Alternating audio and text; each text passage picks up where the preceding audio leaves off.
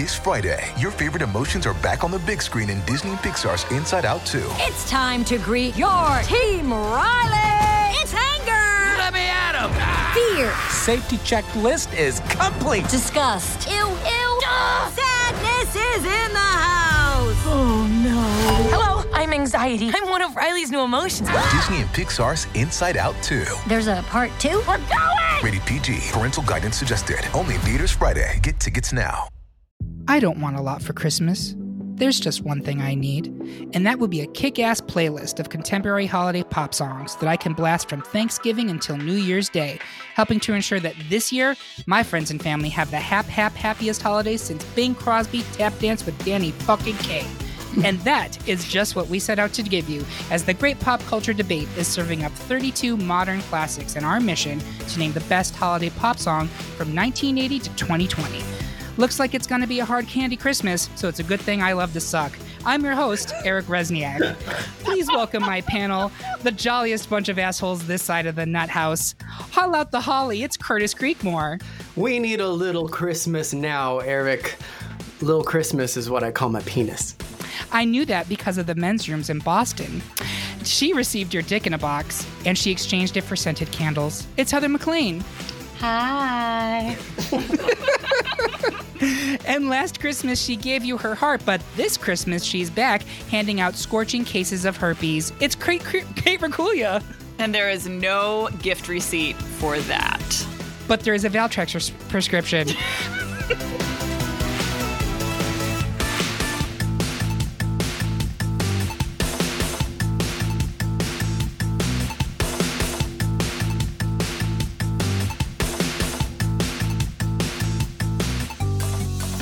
Before we dive into the debate, let's go over how this works. We made a list of more than 100 notable holiday pop songs released from 1980 to 2020. Please note that date range, because if you're looking for chestnuts like, well, chestnuts roasting over an open fire or other classics, we'll be handling those in a separate debate, hopefully next year, should society survive the next few months.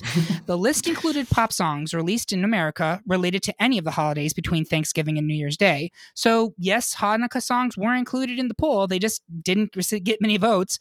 We had just shy of 100 people take the survey to pick their favorites, and the top 32 vote getters were ranked by popularity, added to a bracket, and our panelists made their decisions. Now we argue about it and insult each other, all for your amusement.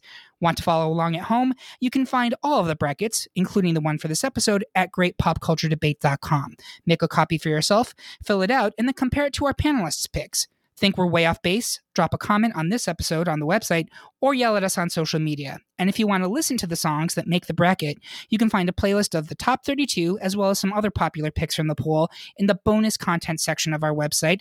And Christmas has come early, ladies and gentlemen, because we also made a second playlist made up of suggestions from our listeners, which you can also find at our website. Before we get into the debates, let's go over the unanimous victors in round one. Mariah Carey's holiday juggernaut and ultimate number one seed, All I Want for Christmas Is You, silenced 8 seed Christmas Is the Time to Say I Love You by Billy Squier. Baby It's Cold Outside by John Legend and Kelly Clarkson, a 4 seed. Froze Out Winter Wonderland by Tony Bennett and Lady Gaga, a 5 seed. Hard Candy Christmas by Dolly Parton, a 3 seed. Will Indeed Be Fine and Dandy after kicking Run DMC's Christmas in Hollis straight to the curb. Last Christmas by Wham, also a 1 seed, wrapped it up and sent it, that being an eviction notice, to Maroon 5 and its 8 seed version of Happy Christmas, War Is Over. Whitney Houston's Do You Hear What I Hear, another 1 seed, was deaf to Sam Smith's Mewling in his 8 seed Have Yourself a Merry Little Christmas. And finally, Carol of the Bells by Pentatonix, a 3 seed, hit all the right notes against John Mellencamp's I Saw Mommy Kissing Santa Claus, a 6 seed. And now we're on to the debates. 3/4 of us were dreaming of White Christmas by Sharon Jones and the Dap Kings, a 7 seed, while Heather boldly sought to answer Faith Hill's treacly Where Are You Christmas, a surprisingly high 2 seed, and I hear her groaning already. I will bring the funk in honor of the late, great Sharon Jones, while Heather embraces Faith's seasonal schmaltz. Heather? You know, this song really comes down to one thing for me, and that's the visual. One of my all-time favorite movies as a kid was the remake of How the Grinch Stole Christmas. And as you may recall, this song features in that movie. And all I can see is little Cindy Lou Who and Jim Carrey in his excellent role as the Grinch. And it makes me think of the holiday season and warms my heart in a way that unfortunately Sharon Jones and the Dap Kings don't. And I get that. And we all, with every debate, we all bring something different to what we're looking for. And I think with the holidays, we discussed this in the other holiday podcast we did this season. The holidays are so about nostalgia. Like, our choices are really defined a lot, I think, if you look at it, by things that really hit us when we were kids and we kind of absorb them and it becomes our thing, right? So for you, this song and that movie are like quintessential cornerstones of Heather's holiday experience. Yeah. Correct? And it's not to say that I don't think White Christmas is a quintessential holiday song. In fact, I kind of wish these two weren't pitted against each other because there were way other song pairings where I was like, yeah, I kind of hate both of these. Whereas this, I'm like, oh, both of these I love. And I was torn. I was torn on this one. But I have to go with, nostalgia and as a kid on Christmas morning. And, I think my poor parents watched this movie 12 times each holiday season with my sisters and me. Like, it's the movie where when we used to take car rides with a VHS player between the seats to Canada from North Carolina, this was the one where we were like, we'll watch it again. We'll watch it again. And just to clarify, your parents are now divorced, right? Yes. Yeah, there you go. I'm not saying there's a link. But there's any link between family road trips to Canada with 5 people in one car, but draw your own conclusions. And a Grinch. I will say, I know there are some people who actually actively dislike this song, Curtis. I don't. You told me you don't like this "Where Are You Christmas" song. You finish up. I'll talk in a second. Okay. I actually don't mind it. I think it is so lacks any subtlety whatsoever that it almost verges on camp to me, which is why I kind of love it. Like, it is so earnest and unabashedly so that I find it weirdly charming. And say what you want, but Faith Hill sings the hell out of that song. But I'm going to talk about White Christmas, and I'm going to tell you why I think it needs to advance here. First, this is a funky reinterpretation of a creaky old standard, and if you don't start launching into some deep shoulder action by bar 3, you are dead. Like, you have no soul. Yeah. I am extremely white. I'm like practically a marshmallow, but even I get some moves when I'm listening to this song. It is a critical party banger if you're having a holiday party. If you are having a holiday party in 2020, please observe strict social distancing. Yes. Have a party just with the members of your own household or your cats. Thank you very much. Yes, I think cats, we can lift social distancing rules when it comes to that. Yes. Sharon unfortunately died in 2016 from cancer, and that is such a loss. The band was really just starting to kind of take off. She had so much more to share with us, and anyone who loves holiday music and funk and soul, or just having a good time, owes it to themselves to go buy a copy of Holiday Soul Party, this album, because it is magnificent. And Sharon deserves this type of support. So for me, I'm not even going to knock Where Are You Christmas, but this is such a different song from virtually anything else on this list. And I have loved it since the minute I heard it. It sends me. Curtis, were you going to say something? Yes. My world is changing. This song, Changin'. Y'all listen to it. Go listen to it. Changin'. Country singer. We should our vowels. No, I'm from Kentucky. We haven't been on a podcast together yet, Heather. No, I we have not. love Faith Hill. I was obsessed with the women of 90s country. That is my favorite genre. If you could narrow down and drill down, women of 90s country is me. But I cannot in good conscience move this song forward over Sharon Jones, who, before doing my homework, I had never heard of. The reason that I listened to the song, when I did the bracket, I immediately put Faith Hill forward because I was like, oh, I know that. I like that song. It's okay. Then I listened to them both back to back. Faith Hill, it's almost like she was singing for Armageddon, like the Aerosmith song. It has that level of this is so important. And it's like, no, honey, you're singing about Christmas. Sharon Jones, it's such a fun take on a classic. I love at the top of the second verse when the backup singers come in and it's like, I'm dreaming of a white Christmas. It's you cannot stop moving the whole time. It is amazing. That is some good shit. And I am sad that it's up against Faith Hill because I think Where Are You Christmas could go forward, but I'm going with White Christmas. You know, this is not the hill I die on, so I am willing. The Faith Hill you die on? Faith Hill that I die on. Ba-da-ching. Exactly. Kate, where are you? Oh, White Christmas. By far. I love a kitschy holiday song as much as the next person, but White Christmas is really special. All right. So with that, we're going to advance White Christmas. Where Are You Christmas? Not on this bracket. All right. We're going to move on. Heather was again the lone holdout, leaving a love note for 4-seed Santa Baby My Madonna, while the rest of us were making our lists and checking them twice for Santa Claus is Coming to Town by the Pointer Sisters, a 5-seed. Heather, let's see if Santa believes in you, while Kate wants a bicycle and to advance the Pointer Sisters. So I got a really sad story to tell you. Oh, good. I love human pain. Does it involve like shoes, like tooting baby shoes, new Well, shoes? Isn't that a song that didn't make Christmas the shoes? bracket, too? Christmas shoes. Thank God it's not here. Is. Yeah, We the Christmas performed shoes that. to go with the Pointer Sisters. Yeah. Ah. No, the sad story is that in this case, I think I had click fatigue. And definitely would never choose Madonna over the Pointer Sisters. So we're going to go with Too Much Eggnog, Human Error. That's fine. Pebkek. And I'm really sorry about that. But like, Pointer Sisters, come on. That is quite all right. And so, Kate, I'm going to have you save your Pointer Sisters argument for round 2. You got it. But I am then going to sneak in here and speak on Madonna. Sorry, I'm talking so much in this episode, everybody. I actually love Santa Baby My Madonna. It's one of those songs that people are like, oh, God, that version of Santa Baby is the worst. Every generation has their own definitive version of Santa Baby, right? We all accept this. And I think most people who have taste are going to tell you that the definitive Santa Baby is the Eartha Kitt version. Yes. I'm not here to tell you you're wrong. That is the correct answer. But I don't think that the existence of Madonna's Santa Baby takes away from the Eartha Kitt Santa Baby. I think it stands on its own. She's doing a character. It's like a mob mall or like a chorus girl. It's very Take Back Your Mink from Guys and Dolls. And I think she executes it really well. Madonna gets a lot of shit that she doesn't deserve. We did an entire podcast about this in season 0, which you can access by being a Patreon subscriber. Ding. But I actually think this version is totally solid. It's not Eartha Kitt, but what is? So the only reason I did not vote for it is because it's up against the fucking Pointer Sisters. Right. Santa Claus is Coming to Town. That's the only reason. And Heather. I'm sorry. I'm going to go stand against the wall, okay? We already put you there when we were recording.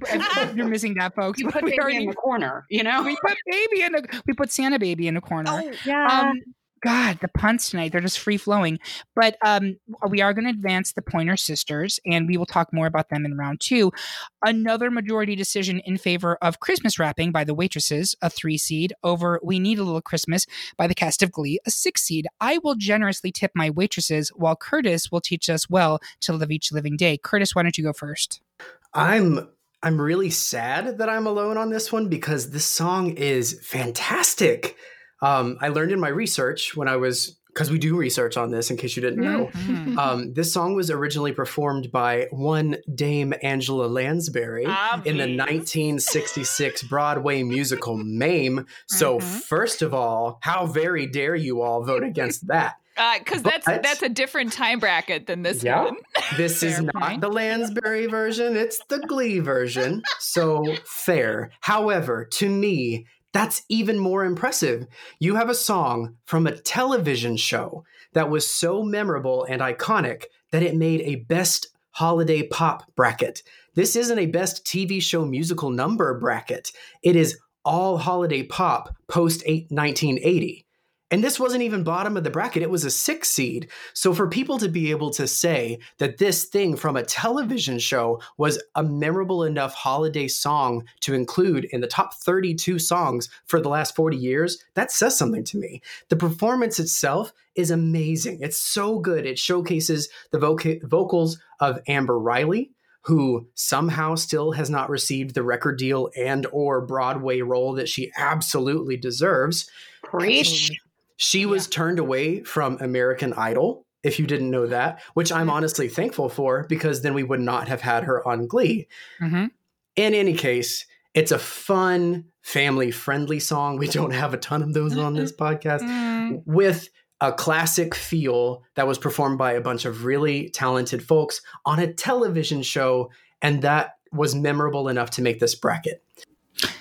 You do not have to sell me on how good this song is. And in fact, the whole Glee holiday CDs are really good. Mm-hmm. One of our friends, we were having a meeting last night, and he's like, ugh, I wouldn't want to talk about the Glee holiday songs. I was like, whoa. The Glee holiday albums are really solid. And again, it's one of those things that gets a lot of criticism that I don't think it deserves. This particular one is one of my all-time favorites. It does take that old show and bring it back and make it modern and accessible for a younger generation. I will not say anything negative about this song at all. And We Need a Little Christmas, super catchy song just on its face. Mm-hmm. Again, I'm sorry I'm talking so much this episode. We were supposed to have Heather in between the last two ones, so I swear everything's even. I promise. I plan it that way. But I am going to talk about the waitresses. So this particular song I actively remember listening to as a kid on the radio in the 80s, getting ready for Christmas, and it always excited me. I had no idea it was even called Christmas Wrapping, which is a pun in the title of a holiday song. What? Until probably the late 90s. I always thought it was called Merry Christmas, Merry Christmas. I wonder why. I wonder why. Really? Really? I didn't know. But in the 80s, you didn't know the songs, all right? I didn't know the titles. But it opens really gently with this piano and bell thing, and then it launches into that sick bass line and the drums, and that lets you know this is a very different kind of Christmas song from virtually anything else that I can think of, at least from that time. It was a genuine pop rock Christmas song, and I loved it. And it has been repeatedly covered by newer pop stars, but in my opinion, nobody's ever come close to what the waitresses deliver here. Nope. It's that kind of simultaneous speak song voice that the waitresses have, and it's so effective. And this song, it's like a perpetual motion machine. It just keeps going and building. The drum beat, everything about it is perfection. And if anything else, I know what boys like, and boys like Christmas Wrapping by the Waitresses. So, oh boy, Eric, yes, you don't think that the Spice Girls did a good rendition of this? I mean, No. I'm just, I'm not saying it's not good. Nope. I'm saying it doesn't live up to the original. I'm That's what saying it's not good, and I like the Spice Girls. We love the Spice Girls. I will not say anything bad about the Spice Girls literally ever. But in Kate my will. opinion, will you, Kate? What? You will besmirch the good name of the Spice Girls? No, I will just say that their cover of this song is not worth listening to. Boom. So, Kate, where are Wow. you coming down on this particular vote? Christmas Wrapping. I don't want to show my hand or anything, but of all of the songs on this list, literally, this is the only unique to the 1980s Christmas song that I listen to voluntarily repetitively. So there we go. I'm with Heather, you. Heather, you're on this one too? 100% with you. Like, if you were to look through my Christmas Oh, yeah. playlist, it's like 90s, early 2000s, 90s Christmas wrapping. Yes. Yep. And I think there's something to be said too. If next year, fingers crossed, we do the previous one, I'm always going to give the edge to the song that is native to the time period that we're talking about. Not the performance, the song. The song. I see what you're saying. Yep. I see what you're Eric, saying. Sir, may I go down in flames? I feel like you do everything in flames, but go ahead. Thank you. So I know I'm outvoted here, but I must say, Christmas Wrapping is possibly one of my least favorite songs on this bracket. It is the worst of everything 80s to me. That's almost a harsh falls. statement. Were you how aware were you during the 80s? So I was born in 86. Yeah. So it's fair. I was 4 at the most throughout that time. But just now, looking back on it, I'm not a big fan of anything 80s, but it has that talk singing thing that it makes my skin crawl. I hate talk singing. And the earworm saxophone section, that is all you hear for the entire week after you listen to the song once. You say that like it's a bad thing. I hate it. I hate it. Saxophone, isn't it always a bad thing? No, Wait, in my what? opinion, what's wrong with the world right now is we don't have enough scorching sax songs. Excuse me. Like- Did I get anti-saxophone sentiment just expressed? What is happening?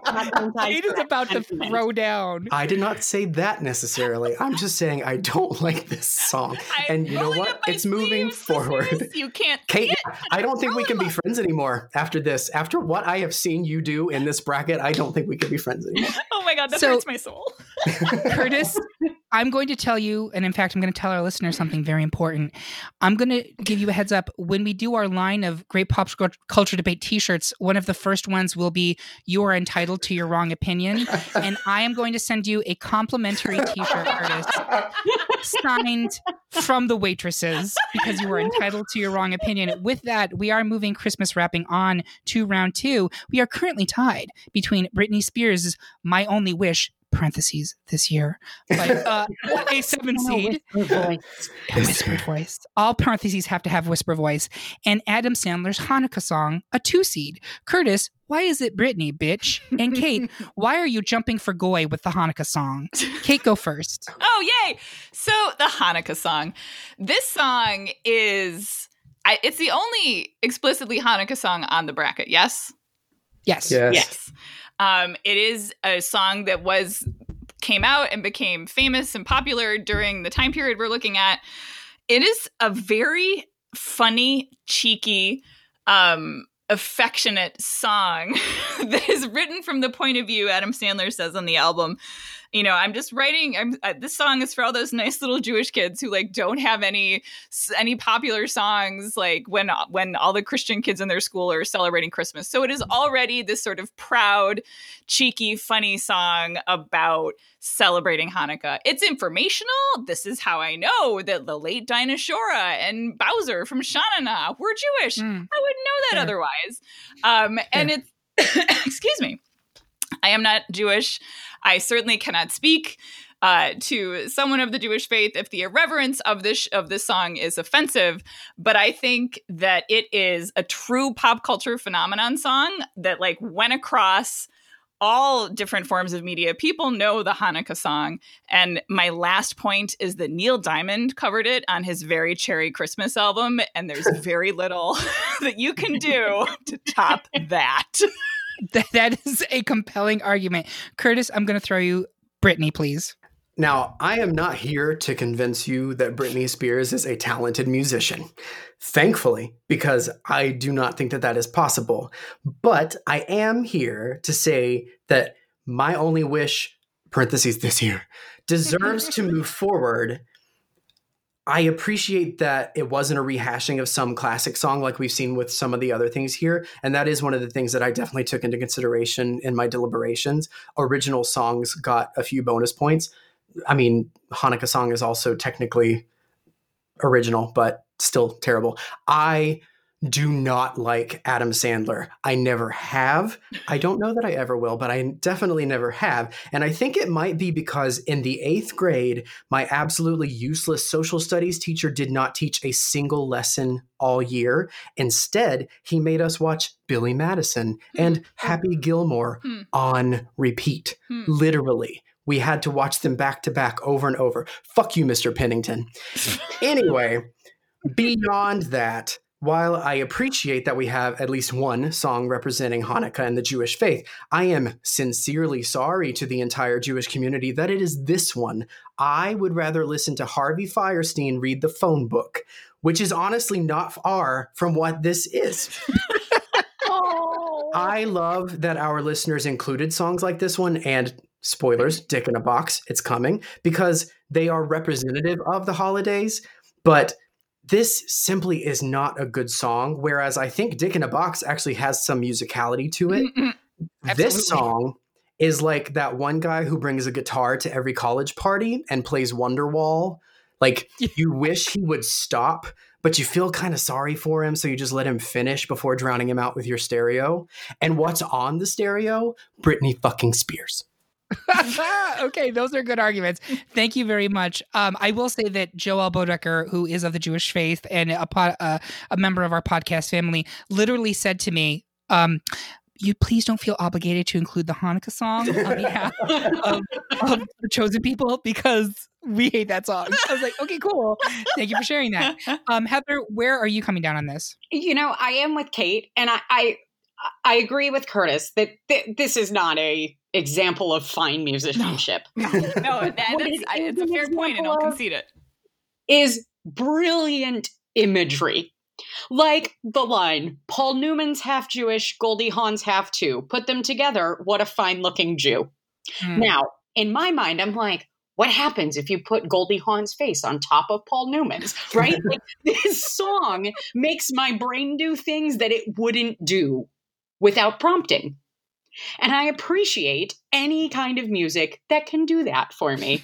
And this song, it's catchy and it's kitschy. And here's the thing. I love Britney. I think we should free Britney. But I don't... She's trying.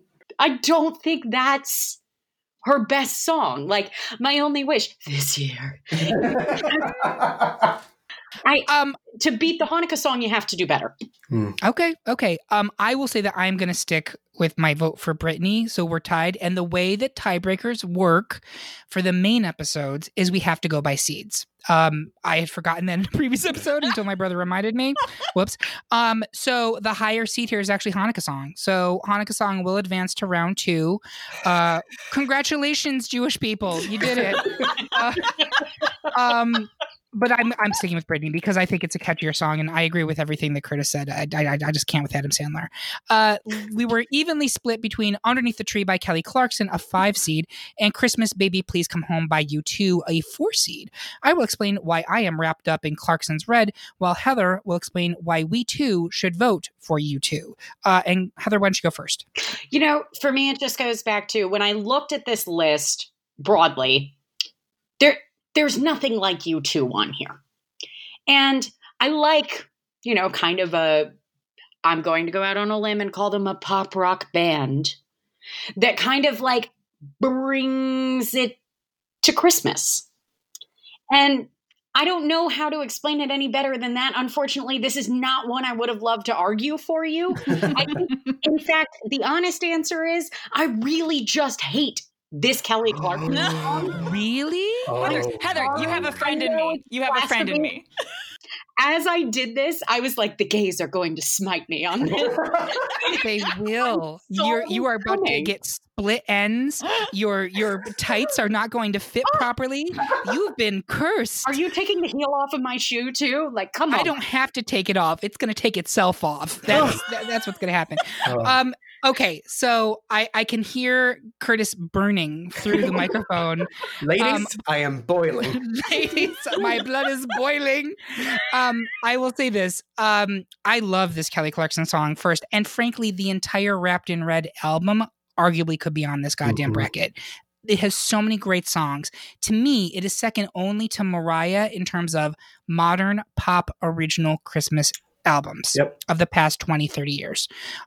If I had to trace it, like full albums I'm talking about, I think it is really, really good. And Underneath the Tree is a great song just in of itself. I think that chorus is undeniable. It soars, it builds, it has this great little bell accompaniment. Like, to me, it's an excellent, excellent song. Here's what I'm going to say about U2. I'm going to pull the Michael Barber Memorial. I'm going to argue for my song by taking out the other competitor. I hear what you're saying about the fact that it's a pop rock, and I would just say flat out rock band. Yeah, I hesitate to do that. That's my problem. But okay, fine. I'll concede rock band.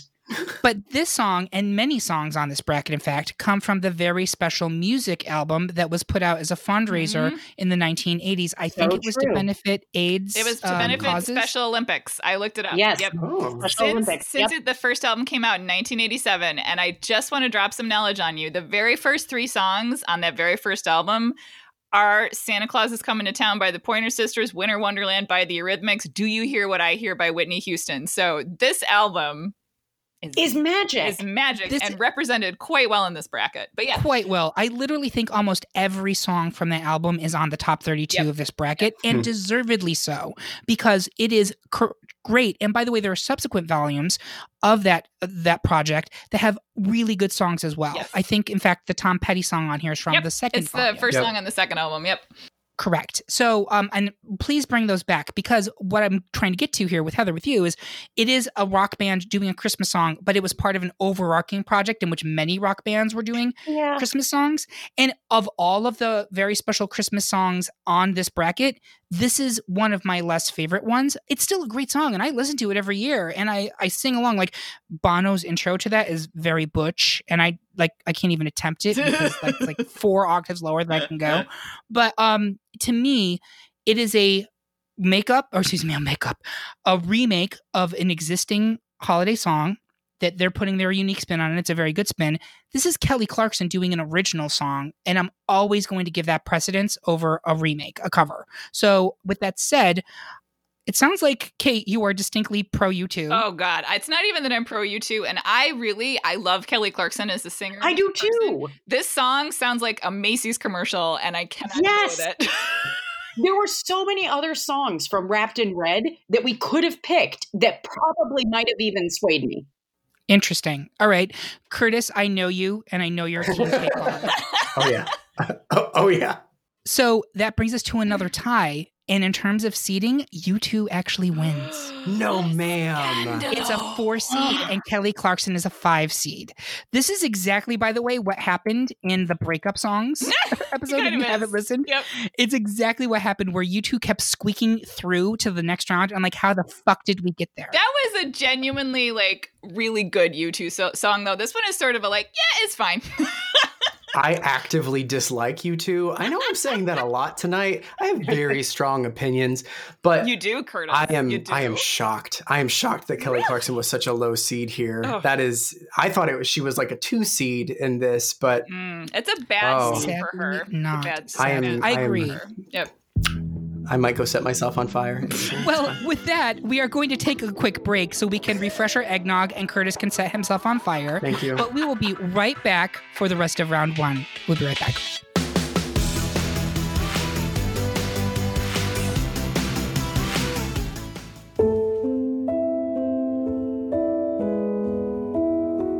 This year, as you pore over your holiday shopping lists, consider giving the gift of pointless pop culture arguments and flagrant dick jokes by buying a great pop culture debate Patreon subscription for a loved one, or even someone you don't really care about.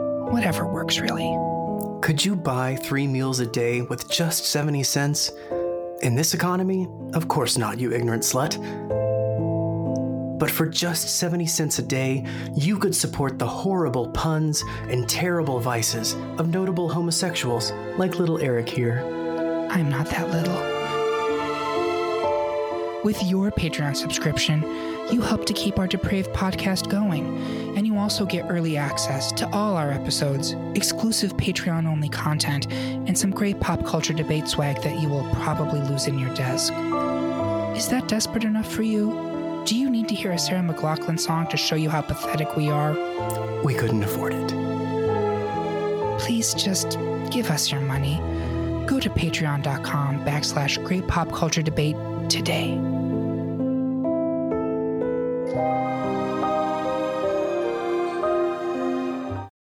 Another day is here, and you're ready for it. What to wear? Check. Breakfast, lunch, and dinner? Check. Planning for what's next and how to save for it? That's where Bank of America can help. For your financial to-dos, Bank of America has experts ready to help get you closer to your goals. Get started at one of our local financial centers or 24/7 in our mobile banking app. Find a location near you at bankofamerica.com/talktous. What would you like the power to do? Mobile banking requires downloading the app and is only available for select devices. Message and data rates may apply. Bank of America NA, member FDIC. And we are back with the rest of round 1 of the best holiday pop song in 1980 to 2020. While we were gone, we were visited by 3 ghosts and have learned a valuable lesson. We promise 50% fewer dick jokes for the rest of this episode, unless those dicks are in boxes. In what I'm sure will be a highly controversial debate, half of us believed in the Pogues' Fairy Tale of New York, a 6 seed, over Band-Aid's 1984 anthem, Do They Know It's Christmas, a 3 seed. Curtis is going to throw his arms around the world by standing Band-Aid, while I will deliver the counterpoint, which is, spoiler, white nonsense. Curtis, go for it. Y'all strap in, because this is where it takes off. This, for me, was a literal race to the bottom. I'm right here, Curtis. Well, I don't know where you're right here. Is that a race you find yourself in often? Eric, yes, absolutely. Yes, I do win. I typically win most things. Do They Know It's Christmas is tone deaf. It is borderline offensive. It's a lot of things. Borderline? And okay, it is horrifically tone deaf and offensive, and it should be wiped from the annals of music, I would say. However, I still chose it over the Pogues. I'm with you, Curtis. I have had diarrhea that was more musical than that song. I am actually offended that I had to listen to it as a part of this podcast, and my emotional distress lawsuit is pending. The courts are backed up with, election fraud lawsuits from the Trump campaign, but it'll get through. In all honesty, so once I actually listen to it and once it picks up, it's not atrocious. I appreciate an Irish jig. Like, it's fine, but their accents are so strong that I can't actually understand what they're saying most of the time. I'm pretty sure I heard something about a slut in a jumper, which makes sense as to why you chose this. Yep, it is. This song was written for you. And if that doesn't say Christmas, I don't know what is. Do They Know It's Christmas at the time was a megastar event. You got Bono, Phil Collins, Bananarama, Spandau Ballet, Duran Duran, Sting, Kool and the Gang, Jody Watley, Boy George, and George Michael all in the same place, plus other people who weren't as important because I didn't write them down, all to sing a song about Ethiopian famine. That's an amazing feat. And apparently the song's writers hoped that it would raise 70,000 pounds for Ethiopia as like a fundraiser. And within 12 months of it being released, the song actually raised 8 million pounds. Do They Know It's Christmas also led to We Are the World being made, which also led to Live Aid and Comic Relief. So while the song has its problems, it was a monumental music event, not just for holiday music. So that's why. Is that your argument? Okay. Was it not good enough? No, it was a very good argument. I had no idea that it predated We Are the World. Yeah, it was the first one. It was the first charity single. Good research. Yeah. So Curtis actually took a lot of my arguments here, and here's where I'm going to say this. I actually don't care for Fairy Tale of New York. I know it is very popular. It's a very popular song with a certain group of people who I think, frankly, Kate, and this is going to offend you probably, who want to think that they're cooler than they are. I'm just going to say it. Just going to say it. Did you enjoy that slap across the face? I felt it. Did you hear that? Thank you. I do agree with Curtis that once the Irish jig comes in and Christy McCall, who, complete sidebar, if you've never listened to her, In These Shoes, it's a great feminist anthem.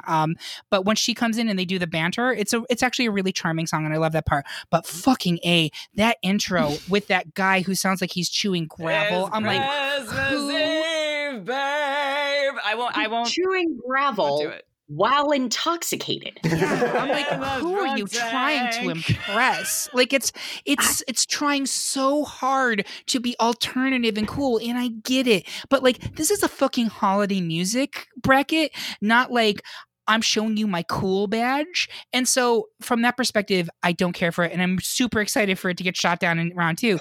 But for round 1, I do need to push it forward because Band-Aid, I agree with almost everything Curtis said in terms of it's as a song. Let's just strip away it from its background. As a song, fucking catchy. Loved it as a kid. It's stupid. It doesn't lyrically. It's terrible, but it's so good to sing along to, and you do have that incredible cast of people singing it. But I do want to point out the fact that you have Bananarama. You have Bananarama and Jody Watley, and you can't pick out a single female voice in that entire mix. Not one. No. There's literally nothing but white dudes singing any of the solos in that song, and it's a song that's supposed to be raising money for Africa. I'm going to get on a little bit of a soapbox here. Oh, do it. Get up there. Curtis and I have worked with people, I'm not naming names, who are from that era. that were young adults in the 1980s and early 90s who believed that the way to address social ills is to merely acknowledge them and to take that story and make it part of your platform. And there you've done it. When in reality, all you're doing is stealing someone else's story and giving yourself credit for it. And that is what this is. It is neocolonialism. Mm-hmm. It is musical, like, what's the word I'm looking for here? I got on the soapbox and then I fell Musical off of it. imperialism, condescension. It's musical imperialism. Thank you. That's exactly what it is. It is condescending. It is Eurocentric bullshit. Like, and it was like late 90s, early 2000s where I'm listening to that song as a young adult. I was like, why would people in Africa care that it's Christmas? Because that has nothing to do with their lives. And I get that it was done with literally the best of intentions. And I do hope that the money that was raised went to help people, although I'm pretty sure I read that they handled it so poorly that they ended up it going to like warlords instead of going to the people who needed it. Is that correct? Yeah, there was I would have to figure out what the publication was, but when I was doing my research for this, there's actually an article in a reputable newspaper about how mismanaged the funds from that were. And I will find it and circulate it so that Eric can put it on the website. Thank you very much. So again, I know that the people behind it were trying to do the right thing. And I do appreciate that it launched that whole celebrity charity shtick of the 80s and 90s. There is a lot of great that came about it, but I don't think that you can separate this song in 2020 specifically. I don't think you can move this song forward without also essentially underwriting the really gross racial overtones of the song. It's not even undertones. It's flat out right in the song. Mm-hmm. And so for that reason, I have to move the Pogues ahead, even though I don't like that song. Heather, where are you? If I were to pick a bracket where I'm like, why couldn't Santa Baby by Madonna have lived here instead of Winter Sisters? This is that moment for me because I hate both of these songs. And I hate them for different reasons. I hate the gravelly drunk who's like stumbling, rambling, like, I went to college and I've lived that. Exactly. I don't need you to sing to me like that because I got a music degree and most of my friends sounded like that every Friday night. Right. Like, that does nothing for me. But I'm also with you in the sense of like things that didn't age well are certainly going to, be Band-Aid. Yeah. So if you had to pick one to advance, which one is it? Fine, I'll switch and I'll go. Heather, you come back to me. You can do it for now, but you come back to me. It just, I have to because I hate racism. And now that I'm talking about this, I'm like, oh God, my Christmas is so bad. What are you saying about me by me picking this you can read into that what you would like. I don't think, I know where Curtis is coming from here. Obviously, he's against everything that the song is kind of representing, but you just hate the Pogue song that much. And also, say what you want about Do You Know It's Christmas? It is a super catchy song. It is. Kate, you legitimately love the Pogues. I'm going to let you hold on to your argument for round 2 because it's moving on to round 2. Tucking it into my pocket, kind of reading which way the wind's blowing, but looking forward to pull that out. Not looking great. Not looking great. 3/4 of us got laid to Mele Kalikimaka by KT Tunstall, a 7 seed, while Curtis said, take a look at the 5 and Dime by repping It's Beginning to Look a Lot Like Christmas by Michael Bublé, a 2 seed. Bublé. Curtis, why Bublé? Bublé. Well, Bublé. So Bublé. Bublé in parentheses. KT Tunstall has a lovely voice. I really like her. That Cherry Tree song, super cute. And I think this Mele Kalikimaka is a cute version of that song. But did it really need the kazoo section? No. I don't. I don't. Sorry. But I just don't think you can have a holiday music bracket without Michael Bublé moving forward. Michael Bublé is enormously talented. He is an amazing singer. His voice is like velvet, and I wish I could wrap myself up in it. It is a shame that we could only include one song from each artist because I think he has a lot of beautiful versions of multiple holiday hits that could have landed all across this bracket. There is a reason that this song was voted as the 5th most popular song. It's a 2 seed. It was the top 2 seed. And I would like to know what crack you all smoked to put KT Tunstall over Bublé. Bublé is classic Christmas. I dare you to listen to this song and not immediately imagine yourself in Macy's holding your breath and trying to keep yourself from breaking into a sprint through the perfume area just to get to the sales rack so you can find a sweater that your sister won't wear because she says it makes her look fat. That is Michael Bublé, and that is Christmas. Places Curtis Crakemore took me. Curtis, that sounds like hell. And why would I want to listen to a song that makes me feel like that? I don't want to be there at all. Take me out of Macy's. So I will say that I'll talk about Mele Kalikimaka first because that's actually a job, and then I'll talk about why I didn't pick Bublé. I've always liked Mele Kalikimaka. I always associate it with that scene in National Lampoon's Christmas Vacation where he's envisioning the pool and that song's playing. It's this cheery and different, and it's a different type of Christmas song, right? I also, having been to Hawaii pre-COVID, love it, and I would love to do Christmas there someday. Like that's new life goal. KT Tunstall's version is really cute. It's low key, but it's sweet and groovy. And again, if you put this on at a holiday party, people are going to be moving back and forth. And I don't feel passionately about this one, but I do absolutely like it better than the Michael Bublé one because the Bublé version is a pale imitation of the Andy Williams version. It's not even not even in the same like zip code. Nope. I'm not going to deny Bublé's singing ability, musicality, and I understand why he's a 2 seed. He is wildly popular. All the things that Curtis said were true, but I can't not compare to the original. KT Tunstall's is a remake too, but I don't feel like the original resonates with me the way that the Andy Williams version of It's a Beginning to Look a Lot Like Christmas resonates with me, and I just don't think that this remake lives up to it.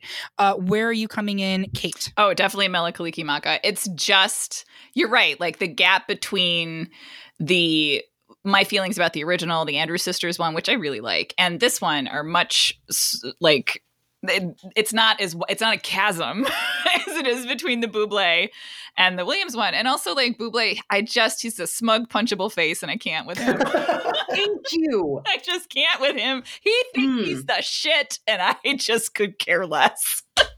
He's up there with like Josh Groban for me as another one where I'm like, would you just shut up? Although Josh Groban's turn in Crazy Ex-Girlfriend really brought him back on the side of me. I'm not going to tell you where he shows up. It's delightful. No spoilers. I also think Josh Groban has a level of self-awareness that he's in on the joke, and I don't know if I get that from Bublé, which is neither here nor there with this particular argument. Sure. Heather, where are you coming down? I'm also solidly in the Mele Kalikimaka camp because this song for me it's whimsical. It's Christmas when I'm stuck at home with my family and I'm like, oh my God, could somebody please put me on a beach in Hawaii? It's also admittedly the song that made me buy a ukulele one year because I was like, if I played that on the ukulele. And now I'm not a person who usually is like, I'm going to learn a new instrument. But this song, I don't know, it lights something inside of me. And I have to plug again, my girl Ingrid Michaelson does a really great rendition of this, both live a cappella as well as on her Christmas album. This song is just, it's magic for me. It is the holidays, and I'm not moving. So, after everything I just said, I will say this to our listeners, because clearly, as Curtis pointed out, Michael Bublé is a 2 seed, and for it to go down to a 7 seed is kind of scandalous. And I also hear what Curtis is saying about, like, from a modern standards perspective, putting Mele Kalikimaka over Michael Bublé on a Christmas bracket is bizarre, and people are going to lose their shit. So I'm on the verge of being swayed, even though frankly, to me, let them. Here's the thing. I come back to this argument that Bublé's version of this song just isn't very good. And it may be a situation where it was the wrong Bublé song from the album to put on here, because like, I think he does a version of I'll Be Home for Christmas, which is really, really good. And I would not have any problem advancing that one, but this particular one, I can't. It does nothing. It's flat for me. I still want to punch him in the face. You can reach us at greatpopculturedebate@gmail.com, and please make sure that you do it to the attention of Eric Resniak. That is completely fine. And if you come for me, you better be prepared what happens when you find me. So, Merry Christmas. We are advancing KT Tunstall. In a 90s SmackDown, we had NSYNC's Merry Christmas, Happy Holidays, a 1 seed, and the original shot fired in the war against Christmas, winning 3/4 of the votes over TLC's Sleigh Ride, an 8 seed. Kate, you said giddy up, giddy up, giddy up, let's go to T-Boz and crew. Why? Oh God, this song is so charming. This song, it's like it takes a classic, makes it itself. I would listen to this 1,000 more times than the like version of Sleigh Ride. No, I'm good. I've heard enough of that in my lifetime. I would listen to this song many times. It has the same kind of fun banter at the beginning that the Pointer Sisters have about like Christmas. Left Eye's verses are so charming. And this song feels like 1992. It just feels like 1992. And that is an extremely nostalgic. I was 12. This was a song that was on the soundtrack to Home Alone 2. Like it's Was it really? Yes, it really was. Yes, that's where it came from. And wait, what's the other song? The other song is NSYNC. Garbage. Yeah. No. Garbage. Oh, okay. Heather McLean, with that intro, why didn't you take it and break it down for NSYNC? I mean, for those of you who listen to the songs of 1999, I don't really think I'm going to need to make this argument again for you because I am a boy band groupie. I'm here. I'm not queer, but I am. And again, no offense to Sleigh Ride. I don't want it to like get lost in New York or anything like that. But I see what you did there. But I mean, when I think the holidays, all I hear is those sweet, sweet sounds of Merry Christmas, Happy Holidays. You know, like it's it's there for me in a way that Sleigh Ride, I'm like, oh yeah, what is that? Yeah, I had to go back and re-listen to it. That for me is always the easy decision maker. And it's NSYNC. I think that this is like one of those arguments. It's pure nostalgia because I literally never heard that NSYNC before song before, and it did absolutely nothing for me. You hide under. Wow. It did negative to me. I was like, oh. In Kate's defense, we grew up in Syracuse, New York, which is where new music comes to die. So we were still getting like Band-Aid's Do You Know It's Christmas in 1992. TLC didn't get there till 2 years ago. So every time I go home now, still it's like Spin Doctors on the radio. Literally, that's true. This is true. If you live in Syracuse, tell me on Y94 right now, when is the last time they played a Spin Doctor song? It was in the last 24 hours. I will give you money. It's true. Curtis, where are you coming down on this one? This one was tough for me. I am a big NSYNC fan. That was, oh God, I was so in love with Lance Bass. Oh, same, Curtis. Yeah. Joey Fatone for me. You can have him. You can have him. I will take him. Listen, folks, I can't describe it, but it's the word it is. I saw him in a bar once, Eric. Did I ever tell you that? I don't think so, but we need to talk about it after this. So, Curtis. That's the extra. Exactly. We'll record that, put it out for you all. So it was really tough because the Sleigh Ride by TLC it's a great song. It's so good. And I think if it had just made it to a 7 seed, it would have actually probably advanced over some of the other 2 seeds that we have. Like I would have put Sleigh Ride up over Mele Kalikimaka or even Dick in a Box, which we'll get to shortly. But Merry Christmas, Happy Holidays is like, it is the boy band Christmas song. Well, holiday song. It's like, it includes everything. And it's so catchy. It's so good. And yeah, I'm going to have to rep NSYNC. Yeah, I'm with Curtis on this one. I would love to advance Sleigh Ride. I love it. I listen to it every year. This is kind of along the lines of Christmas in Hollis, where I'm like, of fucking course, that's up against a Dolly Parton song in round 1. Because that totally should have made it to round 3. Same thing with Sleigh Ride. And so I just can't put it over NSYNC. I can't. To me, that is the 90s holidays that's not Mariah. Yes. Is that song. So I'm sorry, Kate. We will be getting up and going away from TLC. That's okay. Another tie between Merry Christmas. Hear what I have to say about Mariah Carey. Oh, it's going to get ugly. Another tie between Merry Christmas Baby by Bruce Springsteen, a 4 seed, and its very special Christmas discmate, Winter Wonderland by Eurythmics, a 5 seed. I'm going to explain why Springsteen sure did treat me nice, while Kate is going out in the cold, cold snow with the Eurythmics. Kate, go first. It's just such a Eurythmic song, which like I mean, I like Bruce Springsteen, but like I gravitate more towards the aesthetic ethos of a Eurythmics kind of band. And it has some interesting minor key in the composition, how it's put together. It's Annie Lennox being Annie Lennox. It's part of those very special Christmas albums, which are a huge part of my like 90s and early aughts Christmas, I would say, with the Keith Haring drawing on the cover. It's very nostalgic for me, and it's a very unique take on a song that like I like but don't really love. So like it makes it more lovable to me. I just like it better. Yeah, and I will say that I do not have terribly strong feelings. Does anybody have strong feelings about either one of these songs? Not in the slightest. No, I mean, I like the Eurythmics, but I don't necessarily really like Bruce Springsteen. I don't think I ever made it through Bruce Springsteen, the song, because it starts so slowly.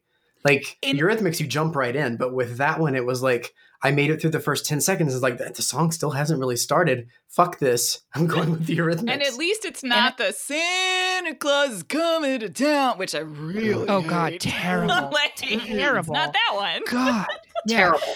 And I will say, Curtis, this Springsteen song does never ever get above that tempo. It's stuck in that gear for the whole time. This is going to come down to a strictly personal and nostalgic thing. As a kid, I just did not care for this version of Winter Wonderland, and I love Eurythmics. Like, I love them. I am a huge Annie Lennox fan, but for whatever reason, this arrangement just doesn't sit right with me, and it never has. It just feels off. And I'm not a huge Winter Wonderland fan to begin with. The one thing I will say for Merry Christmas Baby, actually on its behalf, is that it is catchy and it's effective. And straight guys can bellow it at a party, and it's got that going for it. Merry Christmas! But neither one of these are really doing it for me. If I could take TLC Sleigh Ride and put it in this goddamn what's stopping you? Honestly, you're the king of the bracket. I'm the king of the bracket, but I'm not I'm not God. So, with that said, I'm gonna put it to a vote. Heather, where are you coming down here? I'm still sticking with Merry Christmas Baby because my straight white dude dad, like, this is the song from my childhood that my dad every Christmas was like, yeah, Merry Christmas. Yeah, very much. And Curtis, where are you? You know what? It doesn't even matter. Give the straights what they want. It's going up against NSYNC next round, so does it really matter? You argued it. The straights what they want. Give them what they want. All right, so we are advancing Bruce Springsteen to round 2. And finally, in round 1, one last tie between Dick in a Box by Justin Timberlake and Lonely Island, a 2 seed, and Tom Petty's Christmas All Over Again, a 7 seed. Curtis, try not to poke a hole in Box, while Kate will hopefully avoid breaking my heart by championing Tom Petty. Curtis, why don't you go first? I cannot believe I am actually going to defend this song being anywhere near this bracket. But here we are. I can't believe this world that we're living in. But yeah, as you said, here we are. Here we are. This is less of an endorsement of Dick in a Box and more of a rebuke of Tom Petty. And like Tom Petty in general, or this song? I'm going to go with this song. Well, no, let's go general. I'm just not a big fan. Like, I love him. It's not a strong rebuke by any means. I've just never really liked Tom Petty or his music. And he slides up and down into all his notes like Eric slides into people's Grindr DMs. And for those of you who don't know how much that is, listen to this song and then you'll figure it out. I think where Dick in a Box sets itself apart from other comedy songs like the Hanukkah song is that it's actually not terribly performed. Justin Timberlake is a talented vocalist, and in an interview about the song, Justin said that in order for the song to be successful and to take it to the next level, they needed a song that people actually kind of wanted to sing. And I think they succeeded. It's a catchy song. Totally. And what other song in this bracket has to be bleeped out when it's played on television? Does it have to be bleeped out, really? Yeah, they had to bleep it when it was on SNL. If I'm in a box. Yeah.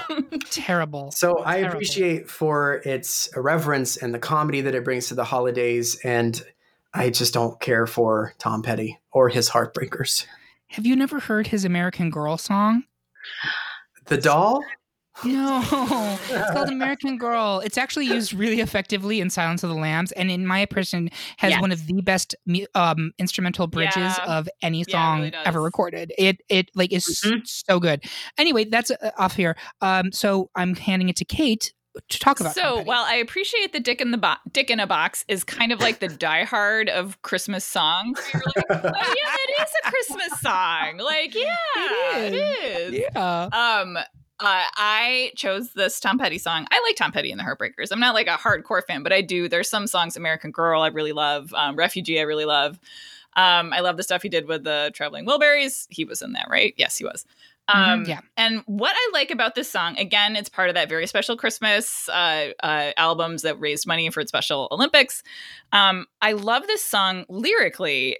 Christmas time all over again. It's a song about the fact that we do this every year, right? And the way that Christmas songs are about nostalgia. They're about this thing that you have done, or holidays that they come around every year and you grow with them, and you have, you know, like such a long history of Christmases, specifically in this one. But there's also a lot of like, they're not all completely merry. Holidays are hard. And I think that's why I sometimes have a problem. And I am enormously lucky. I'm very close with my family, and I'm extremely grateful for that. But they're still like hard. It's travel and stress. And any song that is too fucking merry, I'm like, what drugs are you on? Like, be a human. It is not fucking merry all the time.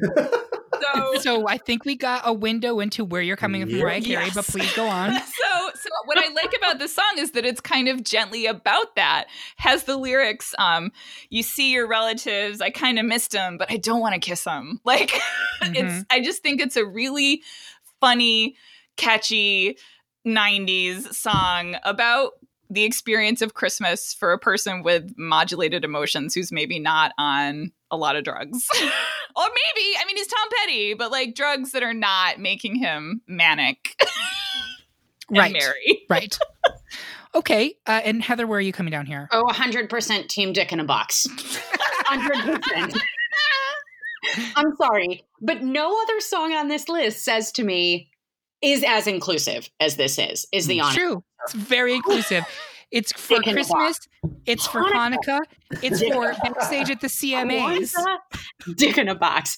Every single holiday, Dick in a Box. Now, That's a I also compelling even go a argument, step Heather. farther. Do you not remember when this song came out and it also became a Halloween costume? Absolutely. Because I remember that. I do, absolutely. And I'm not mad about that. So here's the thing. I love this Tom Petty song. I love it. It's one of my all-time faves. But it is hard. And like when I saw Dick in the Box on here, I was like, really? A 2-seed Dick in a Box? But there is something that is unrelenting about it. And I recognize it has walked right into that. But you wish. I wish. Exactly. The unrelenting staying power of Dick in a Box, ladies and gentlemen. That's what I want for Christmas. I can't be mad about it. So even if I stay with Tom Petty, it's still going to go. It's advancing because it's a 2-seed. And so for that reason, I think I am going to, I'm not even going to call it a protest vote because it's not. I've got to stick with my heart. But Dick in a Box is continuing to round 2. It's here, folks. Merry Christmas. Your Dick in a Box. Happy Kwanzaa, Dick in a Box, backstage at the CMAs. And there you have it. We have slayed the top 32 to an elf-sized Sweet 16. Who will be the star atop our bracket tree? Make sure to check out part 2 when Mariah, Wham, Whitney, Dolly, and Pentatonix get unwrapped and join the party, and we see if Christmas magic can bring this tale to a very happy ending. We'll see you soon.